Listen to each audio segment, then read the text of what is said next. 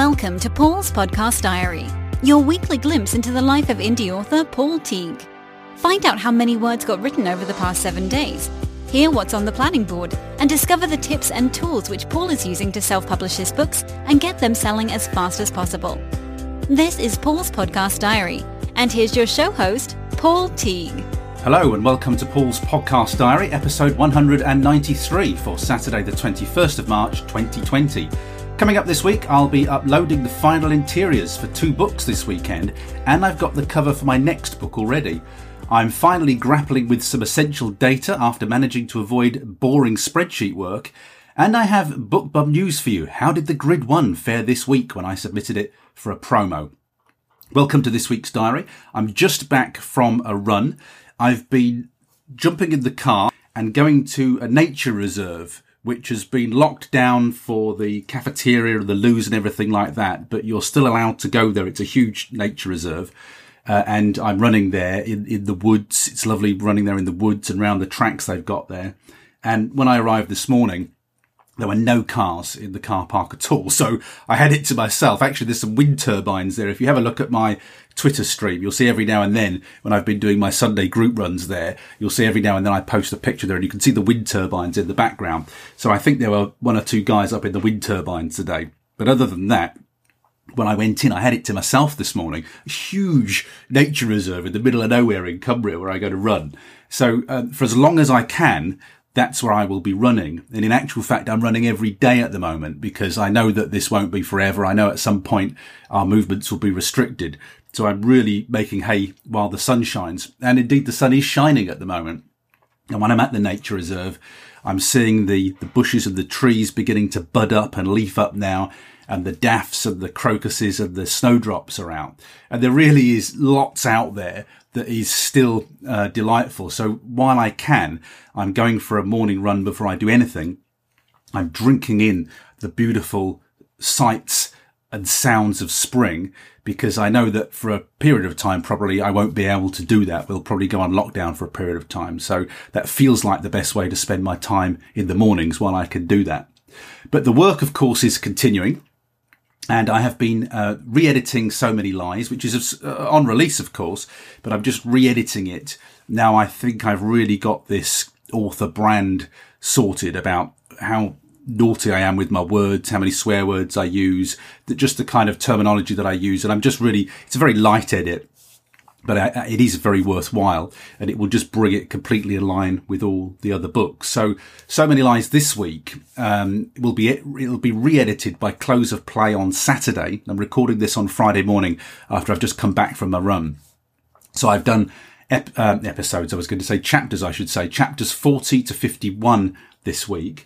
This afternoon, I shall be doing chapters 52 to 54. And then tomorrow morning, when I come back from my Saturday morning run, I shall be doing chapter 55 to the author notes, and then I can just process it, put it in vellum, and I will be sending it out to Sarah Hardy so that it's ready for people to review for my 27th of April blog tour.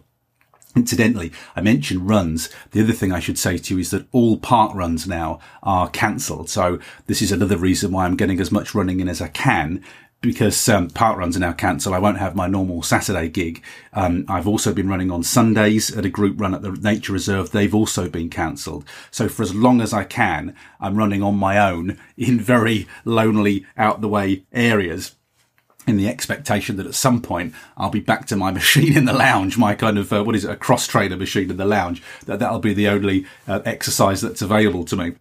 So that editing's been done. That will get finished on Saturday. And then also yesterday, I'd forgotten I got to do this actually, that I needed to budget some time. So I did have to shift my diary around a little bit. I got my proofread back from Julie Stock today. So Julie's been proofreading How to Start a Podcast. I have to submit the final files for that on Thursday, the 26th of March. They always have to be ready 4 days ahead of launch day. And just to remind you, as far as I'm concerned on launch day, it'll just mean that it's not on pre-sale any longer. It'll just mean that the book's available. I have no plans to market that other than to do what I've done with my WordPress book and my MailChimp book, and that is to let it sit there and let people find it organically. So I don't expect to be making any sales with that. It is a long-term strategy. I will probably put some Amazon ads on it, actually. I may put some very small and cheap Facebook ads on it in a couple of podcast groups if I'm able to target those. But it really will be very lightweight. I've almost forgotten about it. To me, the non-fiction this year is more about the process and getting the non-fiction titles up there. I don't expect to make massive sales with them. I expect them to be chuggers, and I hope that they will bring in small income over time. That's what I'm aiming for with all my non-fiction books. So that book, as I say, is proofread. That's what I'm going to be doing after I've recorded this. Should be working through Julie's edits. I was supposed to be doing this after Julie's edits, but I didn't feel like tackling the edits just yet. So I've done a nice easy job, which is recording this podcast. I've turned around my schedule this week, or today I have. And I'll get to Julie's when I'm on a full stomach and I've had a snack. So I don't know what's in there yet. I've had a quick look through. It doesn't look to be too major, and I think Julie's pretty well made a lot of the edits as we've gone along. But there are decisions to be made in there, and it's always the decisions that put me off starting work on it. So I have procrastinated a little bit, but I can only procrastinate for the hour that it takes me to record this. I've got to tuck into it, and I've got to get it finished today because there are deadlines to hit, as you know.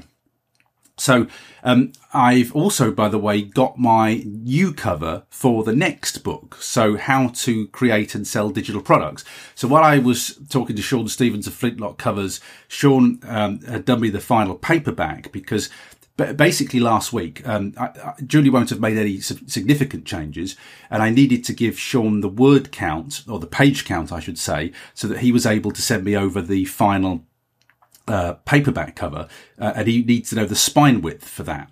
So the page count is 222. It will still be 222 by the time I've proofread the book. There'll just be word changes and punctuation changes and things like that. We're not doing a proper edit where I've got to move paragraphs and all of that. And enough people have been through that book now for me to know that I'm quite, other than minor tweaks, I'm quite confident with how it is. So what we've done now is Julie has super finessed it, and this will make it beautiful, absolutely beautiful for release.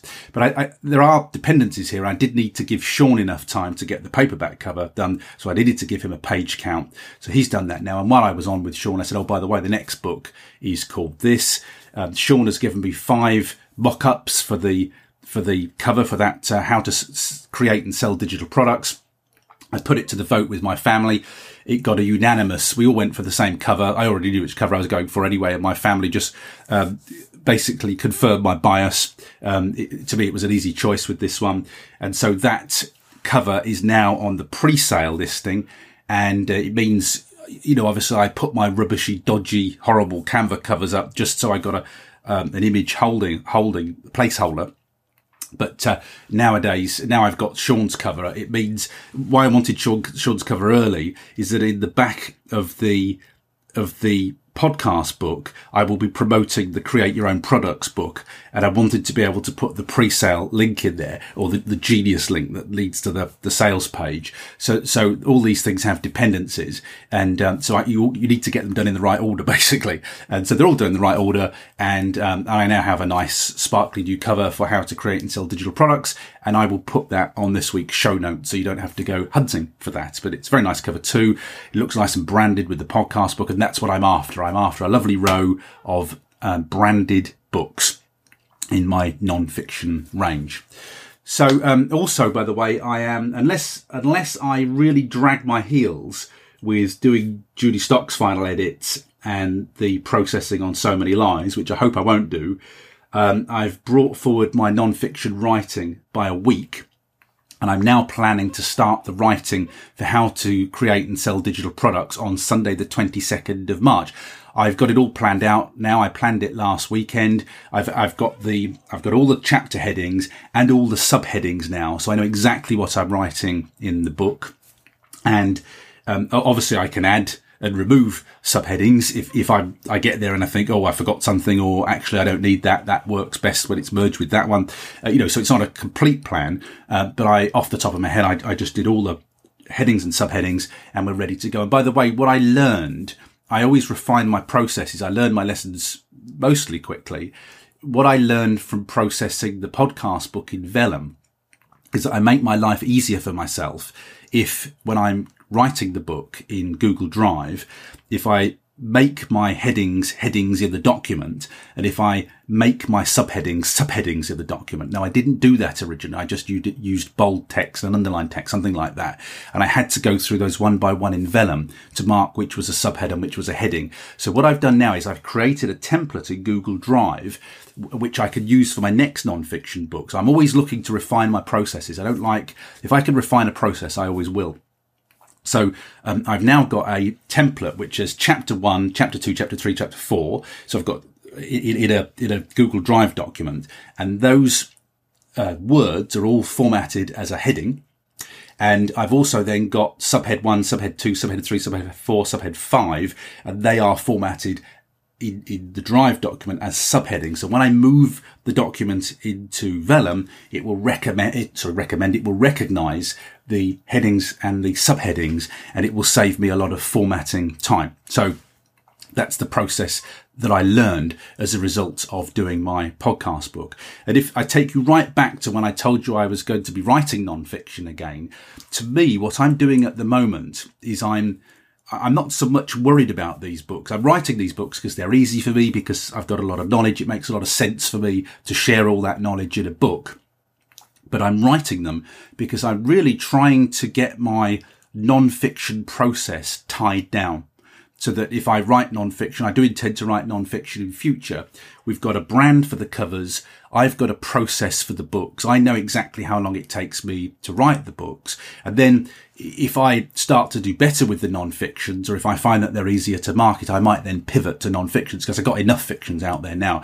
And if they make money sort of faster, if I find it easier to make money with them, if I find that I can build more of a business around those books, then I might then pivot to non-fiction. But these first 3 books, and rewriting the 2 I've got, the MailChimp and the WordPress book, the exercise at the moment is in finessing my process, in making sure I can come up with an evergreen non-fiction model that is replicable. That's what I'm after at the moment, which is why I say I'm not too excited about the sales, because it is an exercise. And I am happy that I've written the podcast book as a non-fiction book. It's as timeless as you can possibly make it. You can't make it completely timeless. You can't even make your fiction completely timeless, because things like mobile phones and tech change all the time. So you can't make it completely timeless, but it's as timeless as it can be. And I've got the format with the web pages as well, where I'm sending people to the web pages to get web links rather than putting them in the book. And there's loads of affiliate links and all sorts in there as well. So I feel like I'm really tying down the process now. But basically books 1, by the time I get to the 3rd book, which I'll be writing in quarter 3 of this year, unless I alter my plans, by the time I get to that, I'll know exactly what I'm doing with fiction. It'll all be, I'll know the portion size, the time it takes me. I'll have the whole thing sorted out as a process, as a production line, as I have with my fiction at the moment. I know about book length, the ideal book length, ideal chapter length, all of that sort of thing will be tied down. So I really am working on process here at the moment. By the way, I don't have that many people actually reading that book at the moment. So it seems that among my podcast audience, there's less interest in how to create and sell digital products. But if you are interested in reading that book, why I would recommend it to you is because I think we're all aware as indie authors that sometimes we can't make the money we need from the books that we sell. And so therefore, sometimes it's well worth, having another skill that you can use to make money. And as somebody who is writing books, you are ideally positioned to start teaching others and sharing your information about how you write your books, or even, frankly, about how you do your job. Now, there's never been a better time to create and sell digital products, because it's something you can do while you're in self-imposed or quarantine, self-imposed isolation or in quarantine. It's something that you can do from a computer anywhere in the world. And it's why it's been a model that I've always committed to.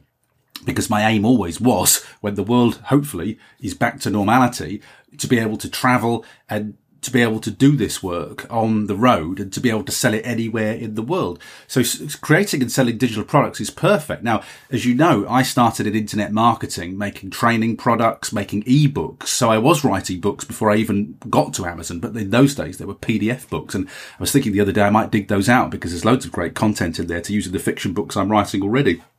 I think I've got about 5 or 6 of them. They've all got great content in there, and much of it is timeless. So I thought I must dig those out from my backup drives. But, digital products you don't have to hold stock. they only take you the time to make them, and then you can sell them at scale throughout the world to anybody who's got an online payment account. You can list them on multiple marketplaces. They update easily. They don't go stale. They don't go old. They don't need a postal service to deliver them. They just use your expertise, and you may have expertise as a writer or even in your professional career that you can share, or just research it. You don't have to have the skills. Just research it and share the skills in a non-fiction book. So I think really there's never been a better time to hopefully convince you that creating and selling digital products is a brilliant thing to do, because you can do it from your kitchen table wherever you are in the world. And as writers, as authors, as self-published writers, we're actually just doing a small part of that, in that we are creating digital products and selling them throughout the world. And those are Mobi files, EPUB files. Sometimes they're they're paperbacks, on print on demand paperbacks, and sometimes they're PDF files.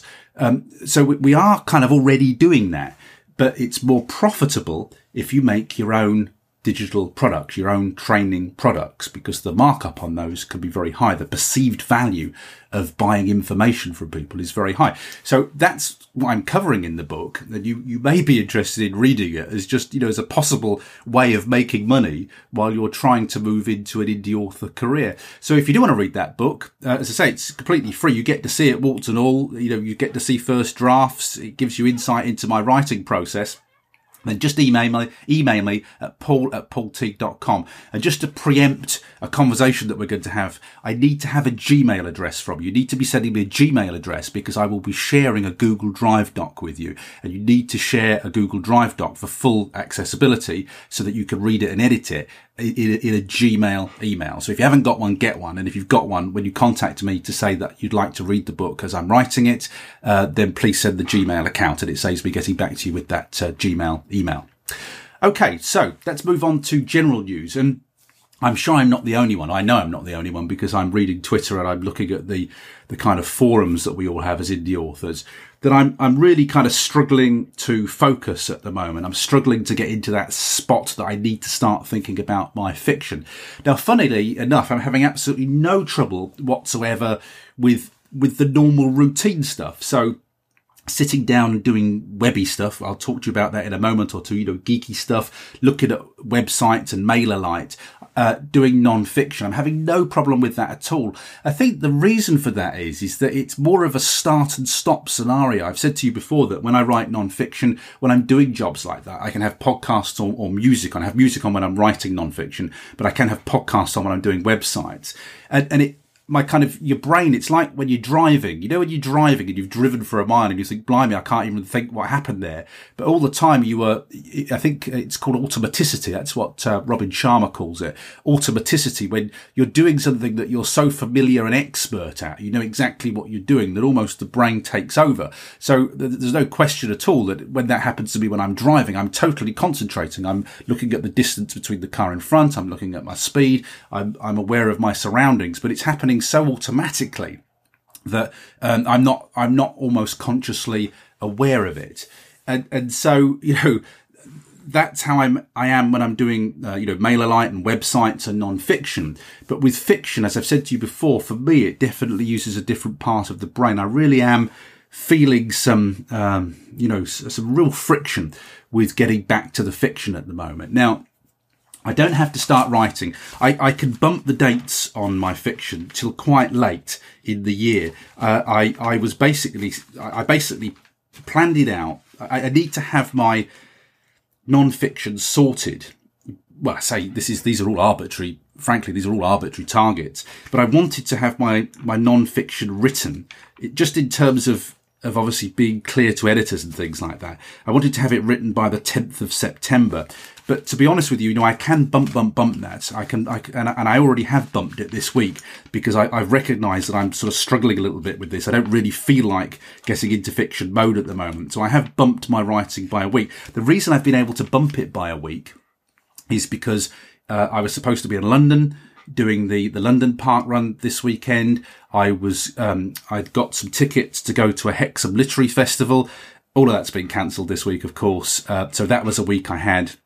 We were going to go up to Scotland for a week.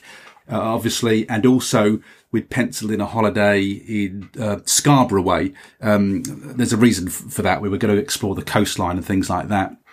But we'd seen Scarborough on the TV. There's a TV series, and said, "Oh, that looks really nice, Scarborough." And I went there once for a BBC conference, just for a Saturday and Sunday. But I was stuck in a hotel conference room all weekend. I didn't get to see Scarborough at all. So I just thought, we'd seen it on the TV and thought, blimey, Scarborough looks lovely. So we'd said, let's go over there and explore the coastline, because we used to live a little bit further down that coastline. When we lived in Hull, we used to come up to Bridlington. So we know part of the coastline there, but I wanted to explore more of it. That's obviously going to be off now. So all these plans that we had have been completely cancelled. As I say, I'm kind of expecting to have to dig in until September. Now, I can't really see that we're all going to start to move again until at least that at the earliest. That's my personal plans. So that's created a lot of weeks that were going to be non-writing weeks and are now writing weeks. So it does give me a lot of bumpability with my fiction. And I am going to say to you at the moment that, cut yourself some slack with this. I'm tuning in. We're in the UK. I know that a lot of you are listening throughout the world. I've had Pippin in Canada. We've had Adriana contacting in Italy. I know you're all in different parts of the world, and I know that situations are different in different parts of the world. So, I just send you my personal best wishes for your good health and safety while we're talking about it, wherever you are. But things are going to change. They are going to evolve. And, I'm looking at the Prime Minister's briefings, as I'm sure most of us are, at about 5 o'clock in the UK every day, just to see if, I shouldn't be doing these runs anymore, if I need to just lock the door and that's it, which I'm sure it will come to at some point. So it's so unsettling. It's really hard to focus and write, I think, at this time. So I may have to cut myself some slack with that. Now, what I can say to you is that I will definitely be very productive with non-fiction, because that takes a different part of my brain. I can pick it up and drop it. Whereas with my fiction, I have to get into that zone. I have to sort of write in 5,000 word blocks. That's how I'm most productive. So I might be able to get back to that point. And also I might be able to get back to that point in 2 weeks or 4 weeks. But there is lots of maneuverability in there. I am aware that I've got lots of jugglability within all the schedule. But if I don't get to the fiction, I will definitely be more productive with the non-fiction. So if I'm not writing fiction on those days, I will be writing non-fiction. I will be getting those non-fiction books out even faster. So I will be productive. It just might not be fiction. And I'm also thinking of returning to a couple of non-fiction things as well. I told you, I think last week, that I am going to refresh my MailChimp and my WordPress book. I may, with my MailChimp book, reversion it as a MailerLite book as well, because that's fairly straightforward to do. I've got loads of non-fiction work that I could be getting on with and creating and refreshing units which sell. So this is all about, selling units as well. So I just feel there's a lot of maneuverability in there. Really, we're all of us are making it up as we go along at the moment. And I'm happy to do that because I can be massively productive during that time. It just might not be the things that I hope to do in the same order that I hope to do them. And with that said, by the way, I noticed that Adriana Liccio, and I hope you're all well, Adriana, you posted a lovely picture of your beautiful dog. Your dog looks so calm. Beautiful, calm dog, a beautiful creature. Thank you for posting that. I hope you're all well in your part of the world and you were out in the garden. And I have to say, if you've got a garden spot at the moment, it is beautiful out there at the moment. So, there are many things still that we can enjoy. But Adriana posted a nice post, and I'll share it on the resources page. It's an article called How to Write While You're Freaking Out. Now, I'm not freaking out, but I know what they mean. The sense is how to write while you're distracted by what's going on in the world is really what that should say. I'm definitely not freaking out, and I would urge you not to freak out too. But, the sentiment of the post is, how do you write when there's so much going on in the world and you're completely distracted? So I've shared that post on this week's show notes for episode 193. Okay, so I've been productive this week. As I say, the level of productivity isn't going to go down. It's been amazing this week, actually, because that I do client work, and I've had to pivot with client work, and I could see this was coming. And I asked all my clients to start reorganizing via Zoom, and I'm doing all my client work via Zoom at the moment. I think I probably said to you last week that I actually feel that I'm able to give people more value via Zoom, because normally we're sitting in a small office, and I tell them all this stuff. I show them on my computer. We share the screen. You know, they're sitting in front of my screen and they take notes. And I think a lot of the time, I always feel that 2-hour sessions with me are perfectly all right, because you're usually frazzled with ideas at the end of 2 hours. It's about as much as a normal human being can take. I've worked out over time. It's just a lot of stuff to share in that time.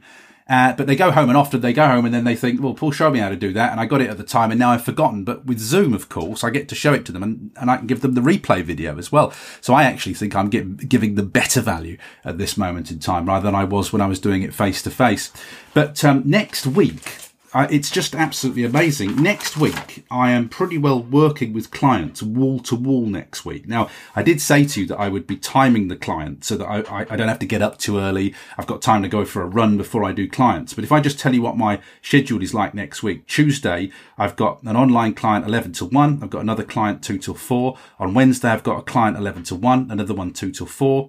On Thursday, I'm doing a webinar, and don't ask if you can join it because you can't, because it's a proper funded webinar. It's a closed webinar that I'm doing and I get paid for separately. It's a corporate webinar, so it's not open to the public.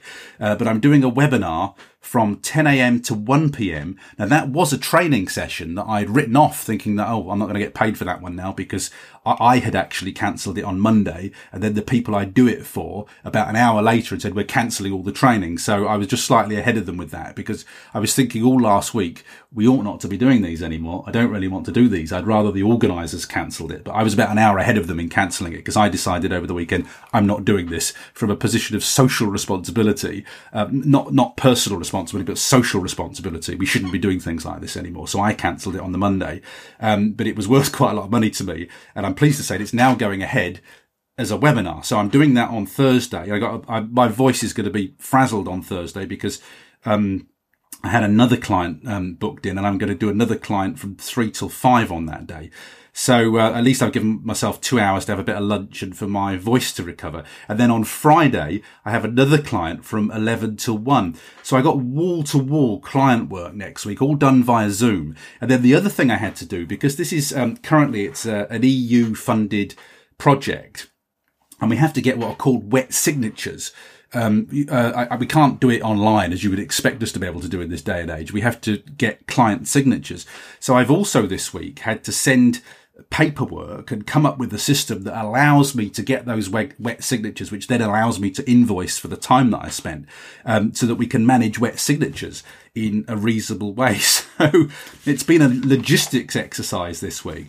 But, I've basically said to the people who give me this work, look, I could do any number of webinars, I could do any number of clients, but the deal is they have to work with me online. I'm not doing any in-person stuff now. And indeed, it's only a matter of time until that's all clamped anyway. So we might as well set out our stall and work like this. So, I've got a lot of client work coming up, basically, which I will fit in around the work. But I just feel very fortunate to be able to do that at this moment in time, that my next week is the busiest week ever with clients. I'm doing more clients than I would like to be doing. I haven't got enough time to do the stuff I want to do in my writing career. So, that I know that's a very privileged and lucky position to be in at the moment. But this goes back to what I was saying to you about creating and selling digital products. My aim since leaving the BBC has been to create a business that I can run from a computer anywhere in the world. That's how we live nowadays. And that's the business that I've got at the moment. I can carry on writing. I can carry on publishing books. I can carry on dealing with clients. I can carry on refreshing and creating digital products. All of this goes on. All I need is a laptop, an internet connection, and somewhere to work. And that can be in any place. So if this is making you reconsider, I think a lot of people are reconsidering at the moment, saying, why did I go into the office all that time? I could do this perfectly easily at home. I think a lot of people will do a lot of soul searching as a result of this. And clearly we're in crisis management at the moment. It's like the Hydra. Every time we chop off a head, another head grows. It's going to be like that for a little while. One of the things I've known I needed to do, because I've said to you for a long time that I know that trilogies work really well for me, and that I sell a book for the first book in the series I give it away for free on BookBub, and then I make my money on books 2 and 3. I've known for a long time that I really ought to be more aware of my read through on my books. And then I've looked through, is it Brian Meeks, I think, mentions read through. And I think the Help My Facebook Ads Suck, I think they do a little bit on read through. I've looked at those and I've taken one look at the spreadsheets and I've just wanted to, this is the kind of stuff that just makes my brain switch off completely. It just doesn't interest me at all. But I can't remember what I was listening to the other day. It might have been, I can't remember. It might have been read in a book or it might have been in a podcast. But anyhow, something reminded me of ReaderLinks, the service called ReaderLinks. And I knew I'd signed up for ReaderLinks some time ago, but I hadn't done anything with it. And something about this podcast or whatever it is made me go back to ReaderLinks and think, let's have a look at that because they do read through, don't they? And so this week I've got my ReaderLinks account and I could say I just had a little play with it and never done anything with it. I'd never upgraded it. This week I upgraded ReaderLinks, and in the evenings I have been listing every single book that I've got. And with ReaderLinks, basically, you add your books, you add ASIN, you add the price on Kindle, you add every book has a download cost. When you go and look at the price in your KDP dashboard, you'll see that it tells you what your royalties are, but it also tells you what the small download cost is. And on a 75,000 word book, that's usually about 7 cents, something like that. So you factor in your download costs on a book. And then what's the other thing you do? I've learned a couple of tricks this week. You also note down the is it KENP reads when people read it for free, as part of, is it Kindle Unlimited, whatever it's called? Sorry if I'm getting these names wrong. And I learned that you go to find out what those pages are, because it's not just the pages in your book. You go to your, blimey, my brain's not working. I'm distracted. Sorry about that. You go to your Amazon ads, and in the ads console, it tells you what your KENP read number is, and you have to put that into ReaderLinks as well. And then you list your books, and then you download the data for the last 90 days from Amazon, your sales data. You upload it to ReaderLinks, and magically ReaderLinks pairs all the books. And then it's absolutely brilliant. It tells you what your read-through rate is, and it's brilliant. It tells you how much ACOS, what your ACOS can be and what your bid cost can be in Amazon, so that when you sell that first book at whatever price it is, it tells you what your read-through is, and then it basically sets all your numbers right, so you know what you need to bid to be profitable. And you'll have heard people like Mark Dawson say, and probably Brian Cohen as well, I think, has said it. You don't need to worry. Most of us look at ACOS and try and get it well below 100, but we wouldn't let it go over 100 because we've been trained to believe not to do that. But actually, you can have your ACOS over 100%. And in actual fact, this is what ReaderLinks has been telling me this week. It's been telling me that I could run my ACOSs on Amazon ads over 100% and still be profitable on my series. So that has been a fascinating exercise. And the minute I started to get a feel for those results, I thought, all right, I get this now. And so I've listed every single book I've got in ReaderLinks, and it now is giving me data on my read-throughs, which is absolutely fascinating data. So I'm paying for it. Obviously, you've got to pay for ReaderLinks, and it does other things as well as read-through. But if you have got a series, and you've got at least some reasonable data on that series, you've sold a couple of the books so that you get a sense of read-through, I'm going to recommend that you get ReaderLinks for free first. Just have a look at it for free and maybe just list all your books, and then consider upgrading. Now, I've upgraded for a month at the moment, and what I may end up doing, I have a feeling I'm just going to end up buying it for the year because it's so good. But I had, again, foolishly, ReaderLinks is one of these things I parked. I hadn't got the time to look at it properly, but there was something that triggered me in a podcast or a book that made me think, need to go back to ReaderLinks. But it's so easy. Once you've listed your books, that data interrogation is just brilliant. The data, the way it presents your data for you in pie charts and things like that, absolutely brilliant. So I'm going to give that my high recommendation this week. In actual fact, I must find out whether they got an affiliate program because I like it so much. I can tell you I'm going to be promoting that quite a lot in subsequent weeks. So do have a look at that, please. If you've only got one book, it's not really going to tell you very much at all. But if you're more advanced with this, and particularly if you've got a series, you do need to be looking at ReaderLinks. Get it free for first, and then decide whether you're going to get value out of it if you upgrade. I submitted the Grid 1 to BookBub on Sunday. I always leave this poignant pause. You see, I've been seeing what they do on The Voice too much. You see, all these poignant pauses that you get on these programs now when they announce the results. Yeah, the grid was in. Is it the third or fourth time I've submitted it since it got accepted for the first time, which is many months ago now, and it got rejected. So another reject for the grid one on BookBub. Now, they accepted it once, so I assume that all the parts that they need, like the blurb and the cover, are okay. But I'm wondering whether BookBub tracked the promos and whether they say, well, that actually didn't do very well. Presumably they've got tracking links on that. Presumably they can look back at their data and say, well, this one flies off the shelves or this one doesn't do very well. So I'm wondering if that's what they've done with the grid one. I mean, it did okay for me, if I remember rightly. It wasn't amazing. It wasn't like doing a psychological thriller one is. But it did all right. It was fine. So I don't know whether they look at their data from the previous promo too, and they've had a look at it and they thought, oh, it's not very good actually. We won't do that again. Because I know that the core parts of it must be right. Otherwise they wouldn't have accepted it last time. So again, I'm just going to keep throwing myself back into the ring month after month and see if they accept it again. I guess in that scenario, my time might come depending on who's been submitting that week or, for that day. So I might just get lucky. So we'll just keep going as far as I'm concerned with that. I also bought another K-Lytics report this week, and these are things I resisted for a while. The reader links I resisted for a while, and K-Lytics I'd resisted for a while. And the minute I stumped up my cash and saw what they did, I realised immediately why people were raving about them. But one of my I am listing in the female protagonist categories in psychological thrillers. It's a good category for me because a lot of my protagonists are female. So I specifically list those books in those categories. So it made every sense in the world for me. I mean, I just looked at it and said, yeah, I'm having that. A deep dive into female protagonists. So I'm going to look at what other categories work there as well. So again, with K-Lytics, they're $37, which is £26, something like that. It's just brilliant data. I couldn't get the data anyway. I like the way that Alex Newton presents the data.